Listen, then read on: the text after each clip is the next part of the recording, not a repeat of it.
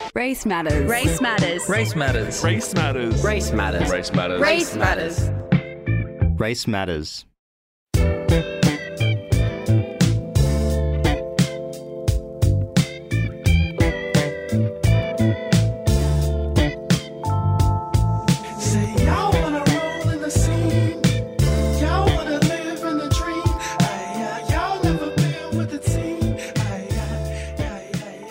I'd like to acknowledge that we are broadcasting on unceded Gadigal land.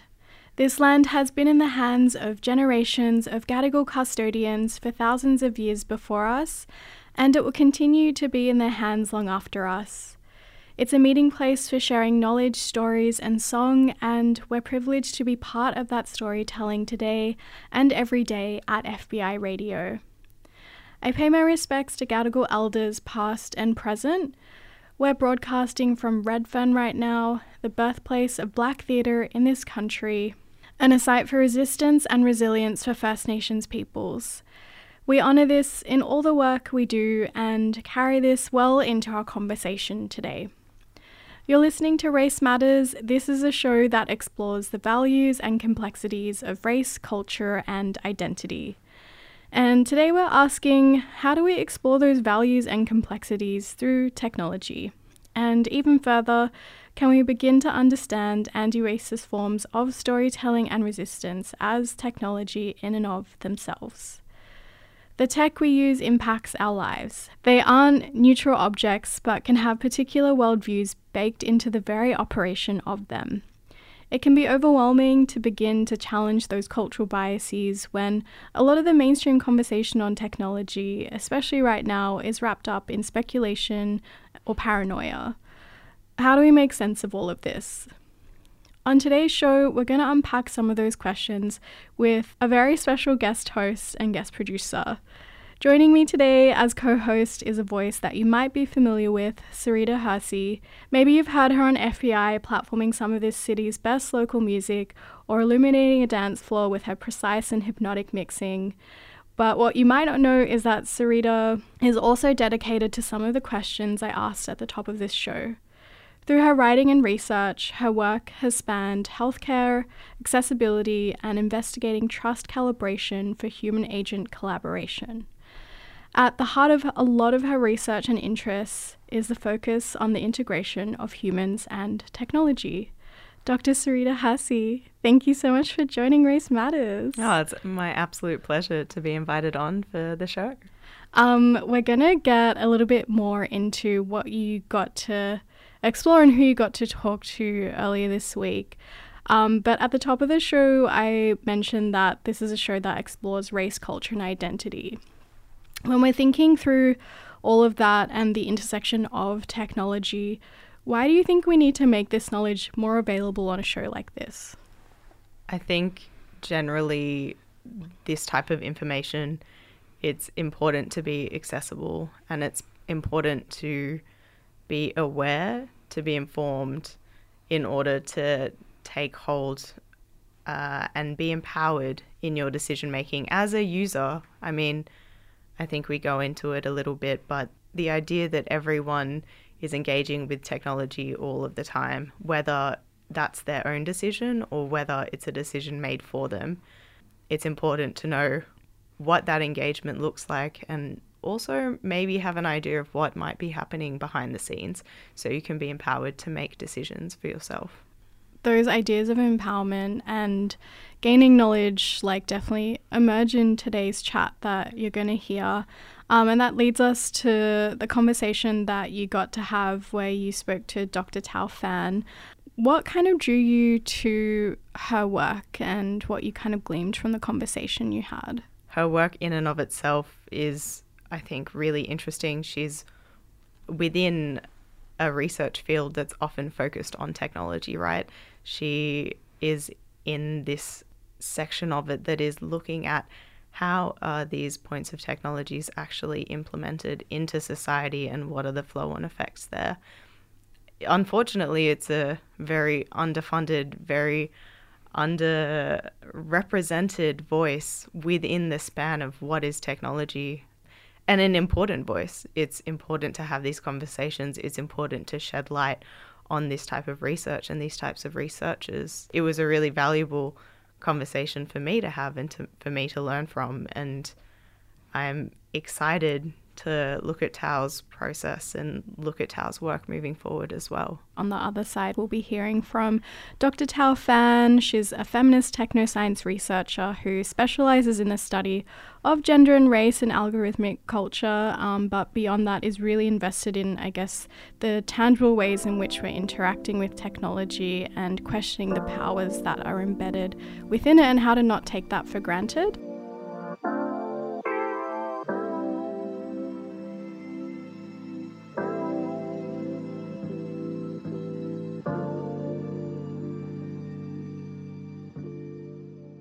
AI, machine learning, big data, they're terms that are becoming more of, part of the household dialogue. I mean, if we're looking back on recent news, ChatGPT, it's kind of revolutionizing education and work.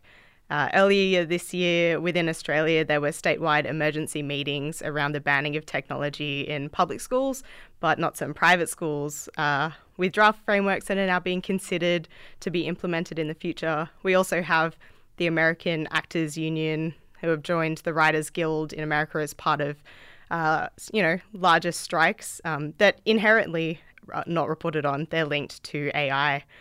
So acknowledging the storm of all of these discourses in these areas, to me at least, it seems like these concepts are all have this common thread of increasing an equity gap.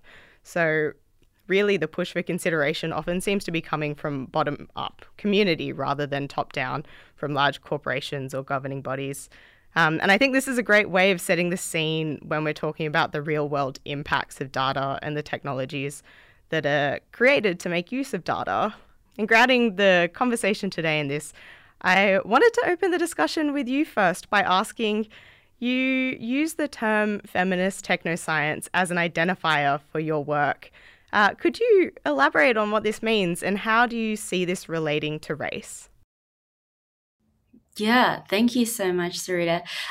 So feminist technoscience is also sometimes called feminist science and technology studies or feminist STS. It's also sometimes called feminist social studies of science. So in a nutshell, it's a field of feminist research that treats science and scientific knowledge as objects of study.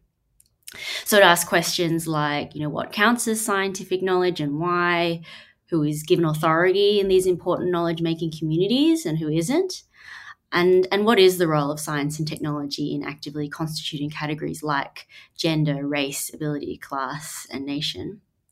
And I think feminist technoscience has a really strong tradition at looking at histories of race and race-making technologies. So it really denaturalizes the idea of race as like a given fact of the body, for example, and looks instead to muddle that divide, I guess, between races as a matter of fact and a matter of bodies and biology, and race as a cultural phenomenon. It kind of looks at how technologies of sensing and determining and classifying bodies are themselves like cultural products and made in cultural communities, and how that then sort of like the social and cultural and political aspects of determining like what then becomes the social fact of race. Yeah, very topical, extremely exciting. I mean, you're talking about this concept of race as a property that algorithms are really determining for us, regardless of our true understanding or personal identity. Could you maybe speak to how you see the possible flow and effects of this abstraction or this kind of black box categorization? Yeah, totally. So, I mean, I've been really, really interested in the ways in which platforms racially classify users for the purposes of things like targeted advertising. So I've written on things like the way Facebook, between the years like 2016 to 2020, Facebook was racially classifying its users into categories they called ethnic affinity categories, right? And these were like this is mostly for people living in the US, but US Hispanic, Asian American, or African American. And they got in trouble for doing this because they were letting their advertisers target users based on those categories. So you could be like, oh, I want people who are African American, US Hispanic, or Asian American to see these particular ads. But you could also exclude based on those categories. And so the examples were things like ads for housing or ads for scholarships and education, and being like, do not show these to people who are African American, US Hispanic, or Asian American, what is sort of like clear violations of things like the US Housing Act.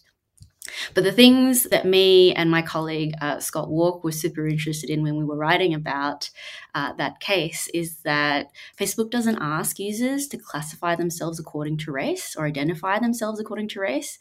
Instead, they infer race based on your behavioral data. Right. So essentially, you're being placed into these forms of like racial classification, whether you know it or not.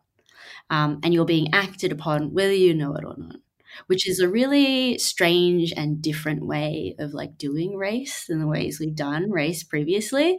I mean, the most obvious being that it's like, these are really dynamic categories that change with every new piece of behavioral data that you put into it, which goes against this sort of like, I don't know, the tyranny of the fixity of race when it's determined otherwise. But then also it's things like the body as the original signifier of race, either through phenotype or genotype, you know, the color of your skin, the way your hair looks, or the kind of genomic expressions of things going on, the invisible parts of the body. Yeah, and that's all thrown away, completely indifferent in these like data-driven regimes.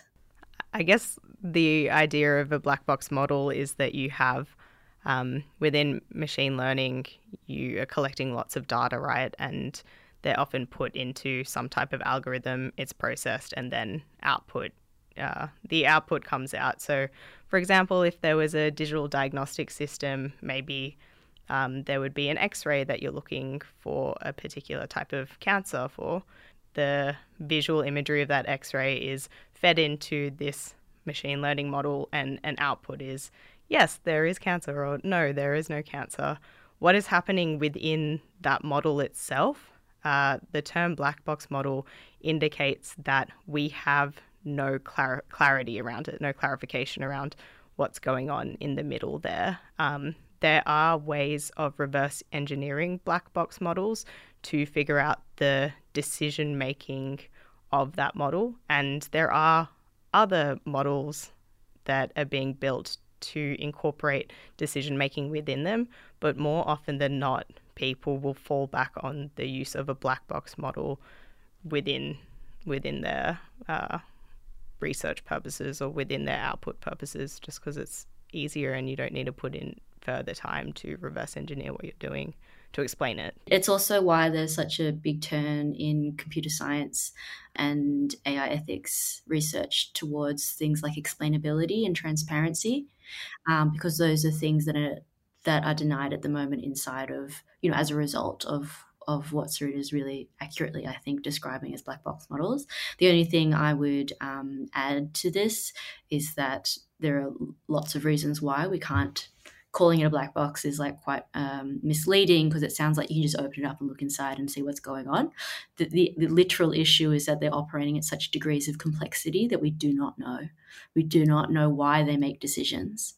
We do not know what inferences are being drawn upon. We do not know what forms of feature extraction are happening. Like, these are not actually explainable. And then there's also the additional layer of like trade secret laws, in which, so like, you know, Google is not going to tell you how their PageRank algorithm works, because that's the way they make money. So it's all the conditions that create the unknowability of an outcome from an algorithmic system. Yeah, it's really interesting that you say that, because it's almost from this business perspective, right? We're being made into an unidentifiable identifier. This weird thing that's abstracted. We don't really have much identity. But moving it maybe towards the individual in themselves and forward thinking in the future, do you have any idea or any comments on what you think this might mean for our own personal understanding of racial identity? Do you see this methodology as novel as it is, and being used by big corporations, do you see it kind of having a flow-on effect into culture, into society, into our everyday lives? Yeah, totally. One of the main things, I suppose, the thing about businesses like enacting, being the ones who enact race, I suppose the one thing to say is there is like already a very long history of that. And so far as like racial capitalism and the forms of like differentiation for the purposes of like labeling some bodies as like profitable and so on, like that's already happening inside of a long history of like capitalism and racial capitalism. In terms of the contemporary moment, I think what's really interesting is that it really denies forms of like existing forms of resistance that we've been able to enact so far. So I think it's really difficult to like establish a community of solidarity under these conditions by which like a black box algorithm operating within like a proprietary platform system makes a judgment or makes a classificatory judgment and then it acts upon it in a discriminatory manner. Like, you're not placed next to the people with who that is also happening. So you don't even know it's happening, and then you don't even know who else it's happening to.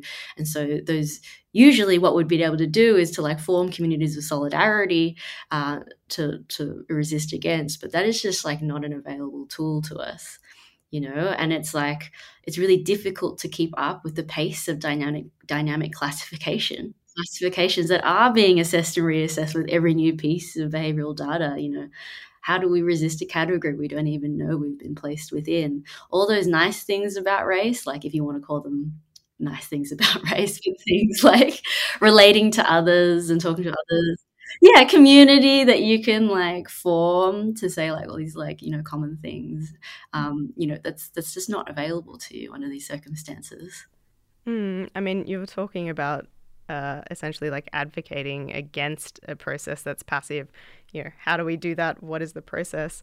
This data is being collected and used outside of our perception, and we're interacting with this technology on a daily basis. I think a lot of the time, the echoing voice just says, put the phone down, read your privacy policy, all of these things. But these technologies are now so ingrained within our life, whether they're our technologies or not.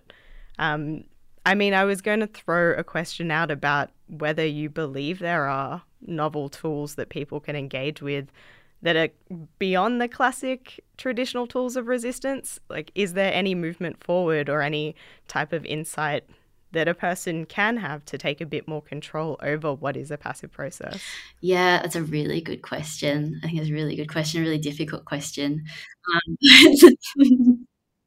No, but I'm glad you've asked it. Mostly the thing that I see is that I think like it pushes people who are invested in racial justice.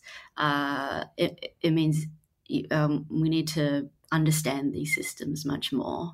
Like it requires a certain amount of literacy and engagement, and not talking about AI as like one large homogenous thing, like, oh, AI is coming for us or AI is doing this, but actually engaging with like, what are the specific actors involved? It's not just any platform.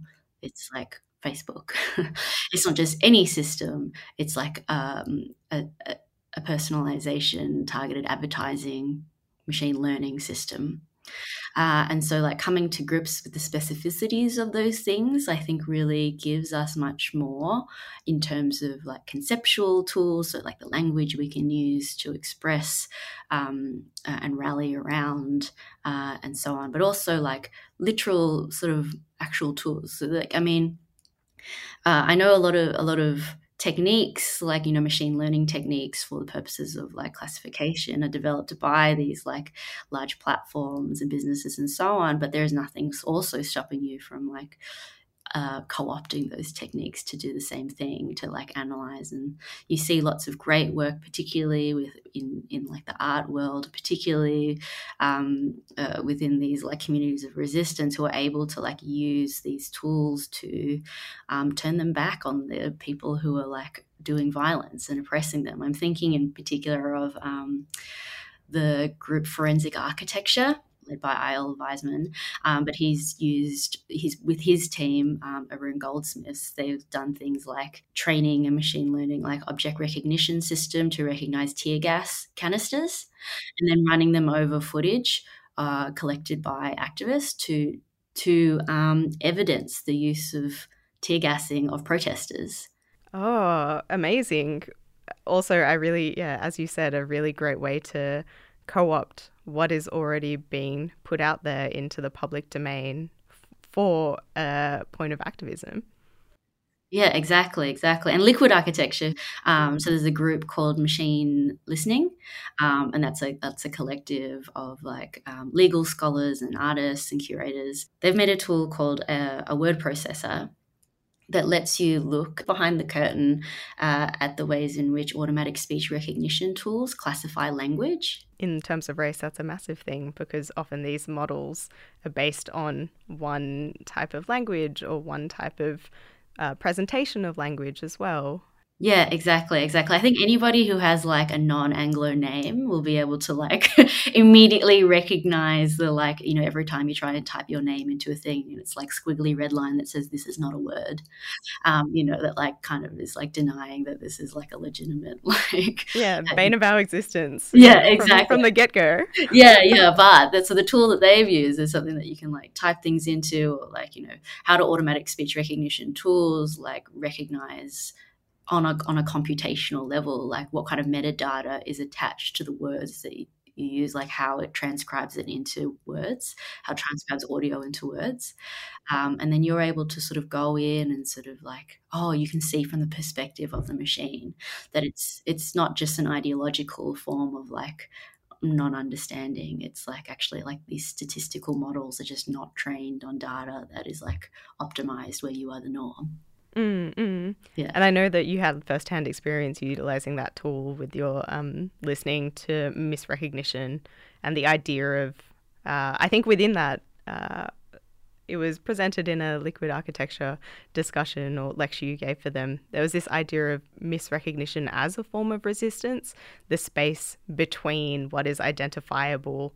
And I mean, this really kind of takes us onto the idea of if our data, if our digital footprint, if who we are online or is able to be categorized in a passive way, then where can we exist or where can we resist outside of that?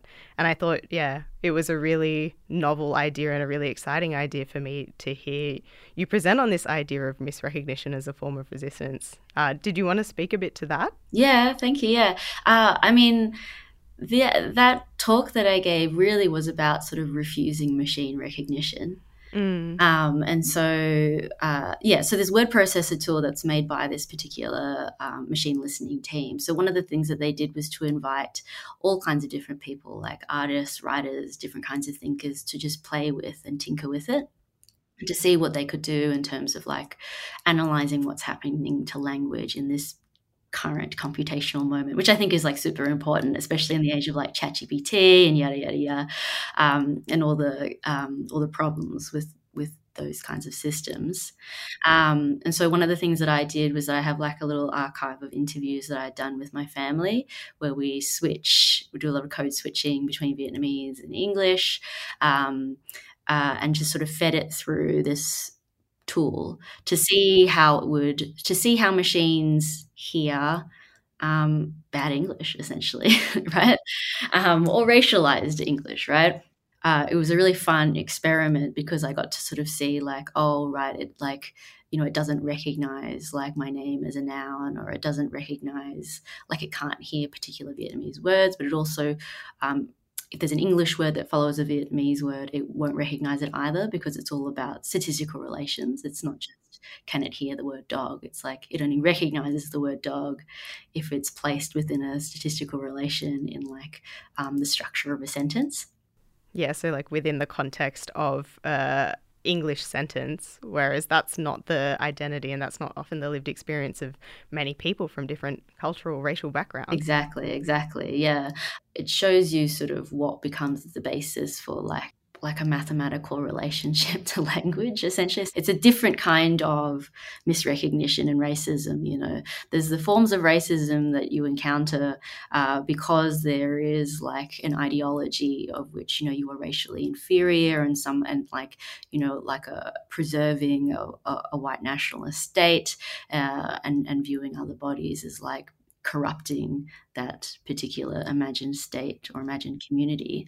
There's like that kind of racism, but the racism that comes through these systems is in some ways different because it's kind of devoid of those things. It is completely indifferent to these kinds of categories. It's the relationship to a number. It's the probability of certain words coming up, which has racist effects because you still feel like misrecognized and placed in a position of not belonging and feeling like alienated and disenfranchised. It's the same racist effects, but it's operating through a completely different racialized like technique. Yeah, a new lens, new technique, and one so exclusively tied to this novel technology that's being released and often not considered on, as you say, the way that it's impacting society and the way we're interacting with this technology.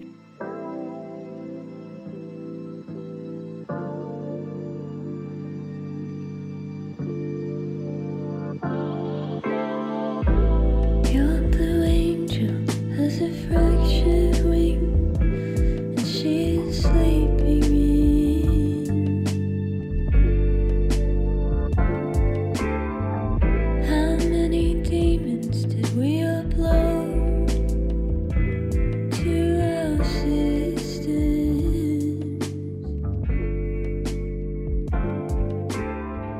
There's only tuning in.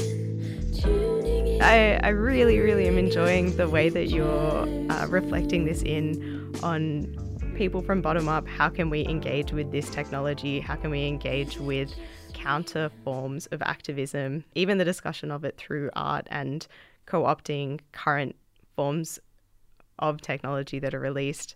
I think it's an interesting thing here to maybe touch on.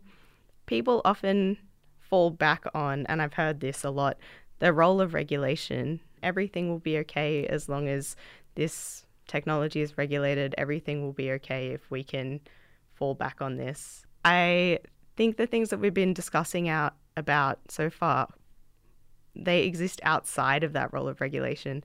So I kind of wanted to ask you, what is the role of regulation in your eyes? Do you see there being value? Do you see it being separate to what we've been discussing currently? Yeah. Oh God, that's a really hard question. Um, um, I mean, I'm no lawyer, and I'm no sort of policy specialist. I come from like a background in critical theory and the humanities, where it's much more about like ways of articulating new questions instead of like ways how we should answer them. I see a lot of challenges for regulation, mostly because of the pace that regulation takes next to the pace of like advancement and what's happening. And I think these companies are like very wily and very good at forms of capture, like either preemptive regulatory capture, in which they say, we're really good at regulating ourselves. Look at all of our AI ethics principles we've put forward that makes us good guys, even though there's no formal body to like enforce those principles. Or they're just really, really good at working around the frameworks. So I've done a little bit of work looking at commercial drone delivery.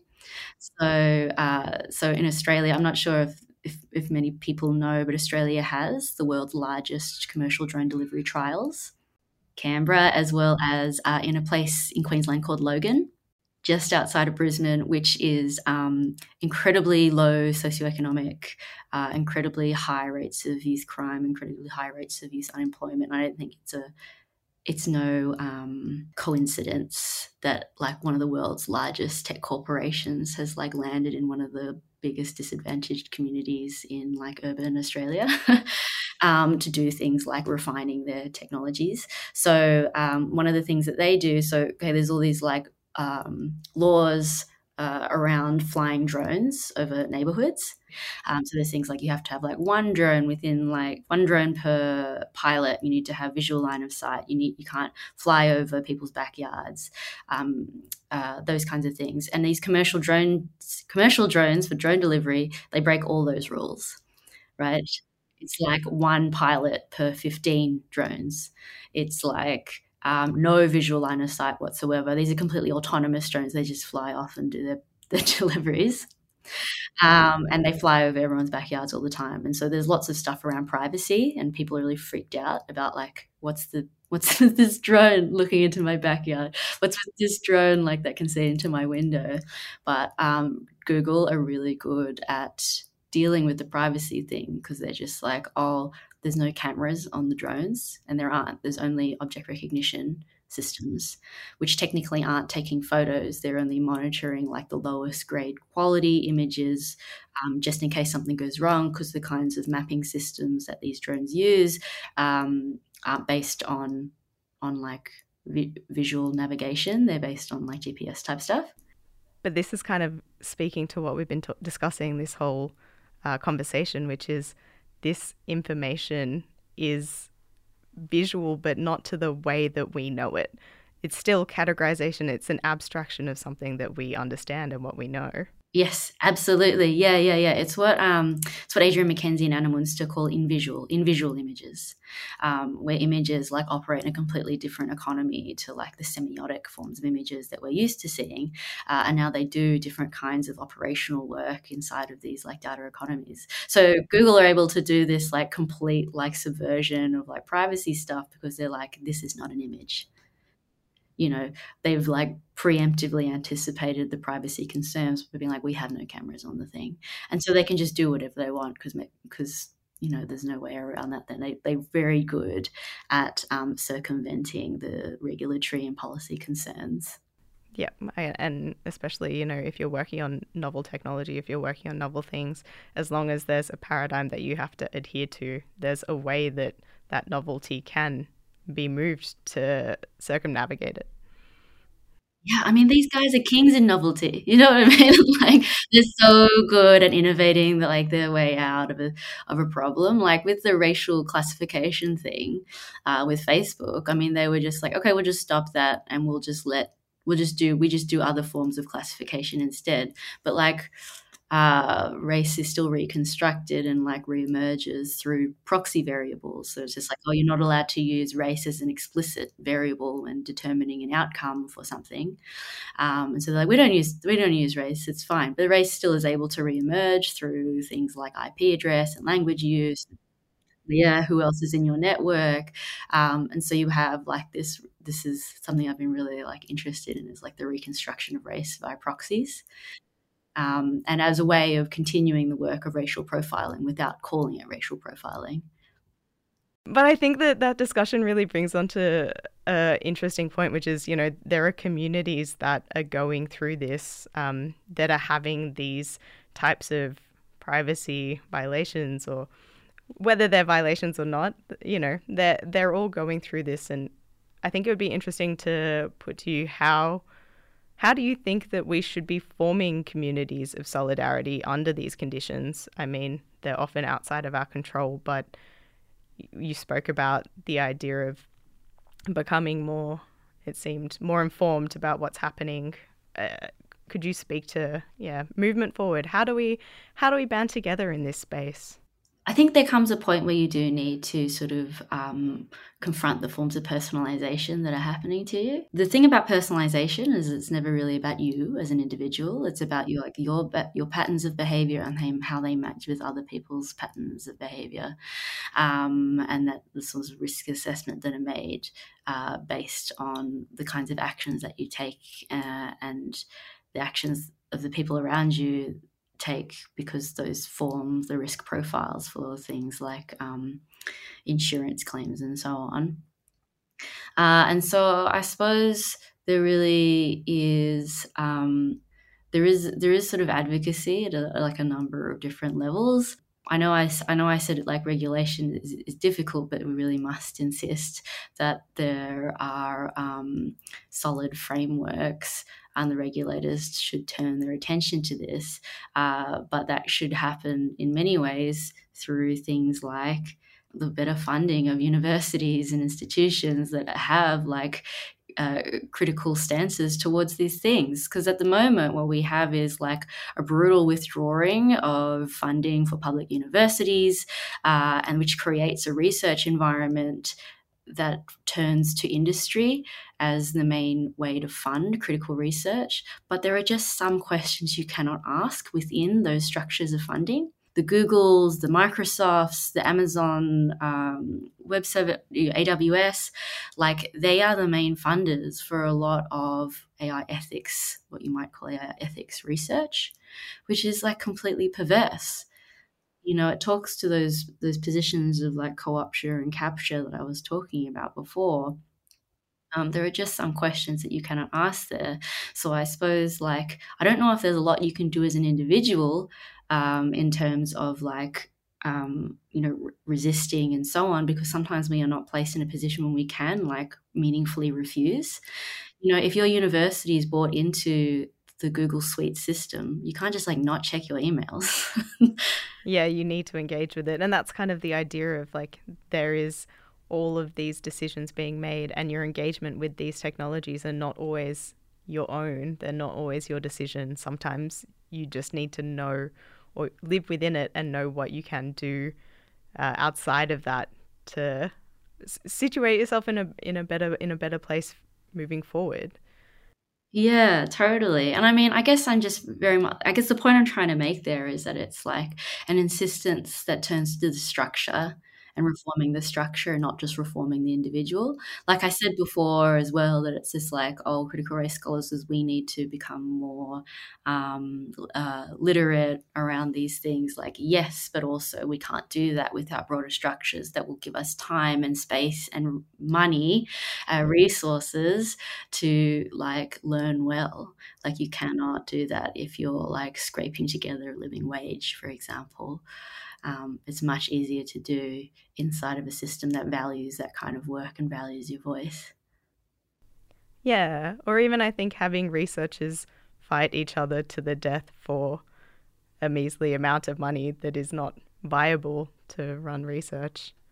Oh, absolutely. I mean, like these conditions of insecurity and precarity are completely like doing deranged things to research cultures and researchers individually as well. I mean, like creating these like harsh competitive environments in which like, the top grant for early career researchers has like a 15% success rate is completely fucked.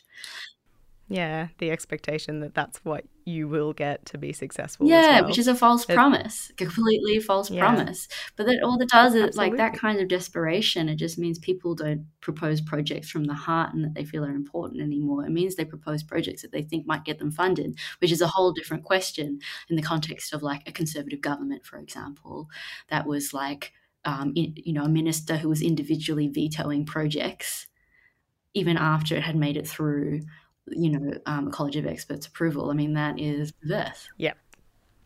Or I saw that there was something similar about projects being given funding before funding decisions were made. Like just it's a whole big discussion, and maybe for another time. I think I may swing this back to a more positive point and lead us to a final kind of question, which is, I mean, we've been discussing how people can become more engaged with this. And I actually know that you have an event coming up over in Melbourne that people can become engaged and have these conversations in. So on Saturday, October 14th, I'm going to be co-hosting what we're calling a study-in on AI, race and art with some very good colleagues of mine, Andrew Brooks, who's based at New South Wales and who also is half of the art collective called Snack Syndicate with Astrid Lorange. And I know Andrew's been a guest on this program. And as well as Joel Stern, who used to be the artistic director of Liquid Architecture and is now based at RMIT, and is one of the people behind the Machine Listening Group, who we spoke about briefly before. So the three of us are teaming up with COVA, the Centre of Visual Art based at University of Melbourne, VCA, as well as the ARC Centre of Excellence for Automated Decision Making and Society, to host a whole day of study. A whole day of what we're calling a study in, so a temporary school that's going to interrogate AI and race. And we're going to try and develop new methods and approaches to study race that draw and feed from artistic methods and strategies. And really that begins with the proposition that the challenge of understanding race in this contemporary moment really requires responses that are equal parts creative, critical, technical, and collective. So we're going to be bringing together writers, thinkers, artists, anybody really who is interested in the question of and the intersections of AI, race, and art today, for a day of structured discussions and speculative experimentation and learning, where we're going to be looking at questions like how a body is classified, recognized, and operationalized by AI and machine learning and systems that are situated within colonial and imperial histories and contexts. We want to ask, how are group-based differentials, so things like race, gender, sexuality, how are these things shaped by data-driven technologies and AI systems? And how do these technologies move us beyond understanding race as either purely biological or purely cultural?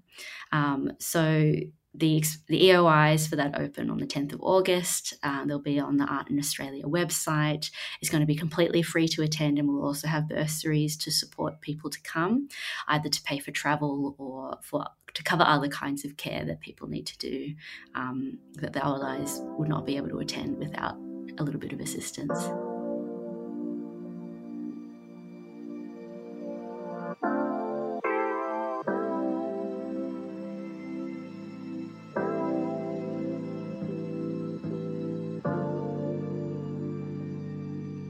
That's all for Race Matters this week. I'm Sarita Herse.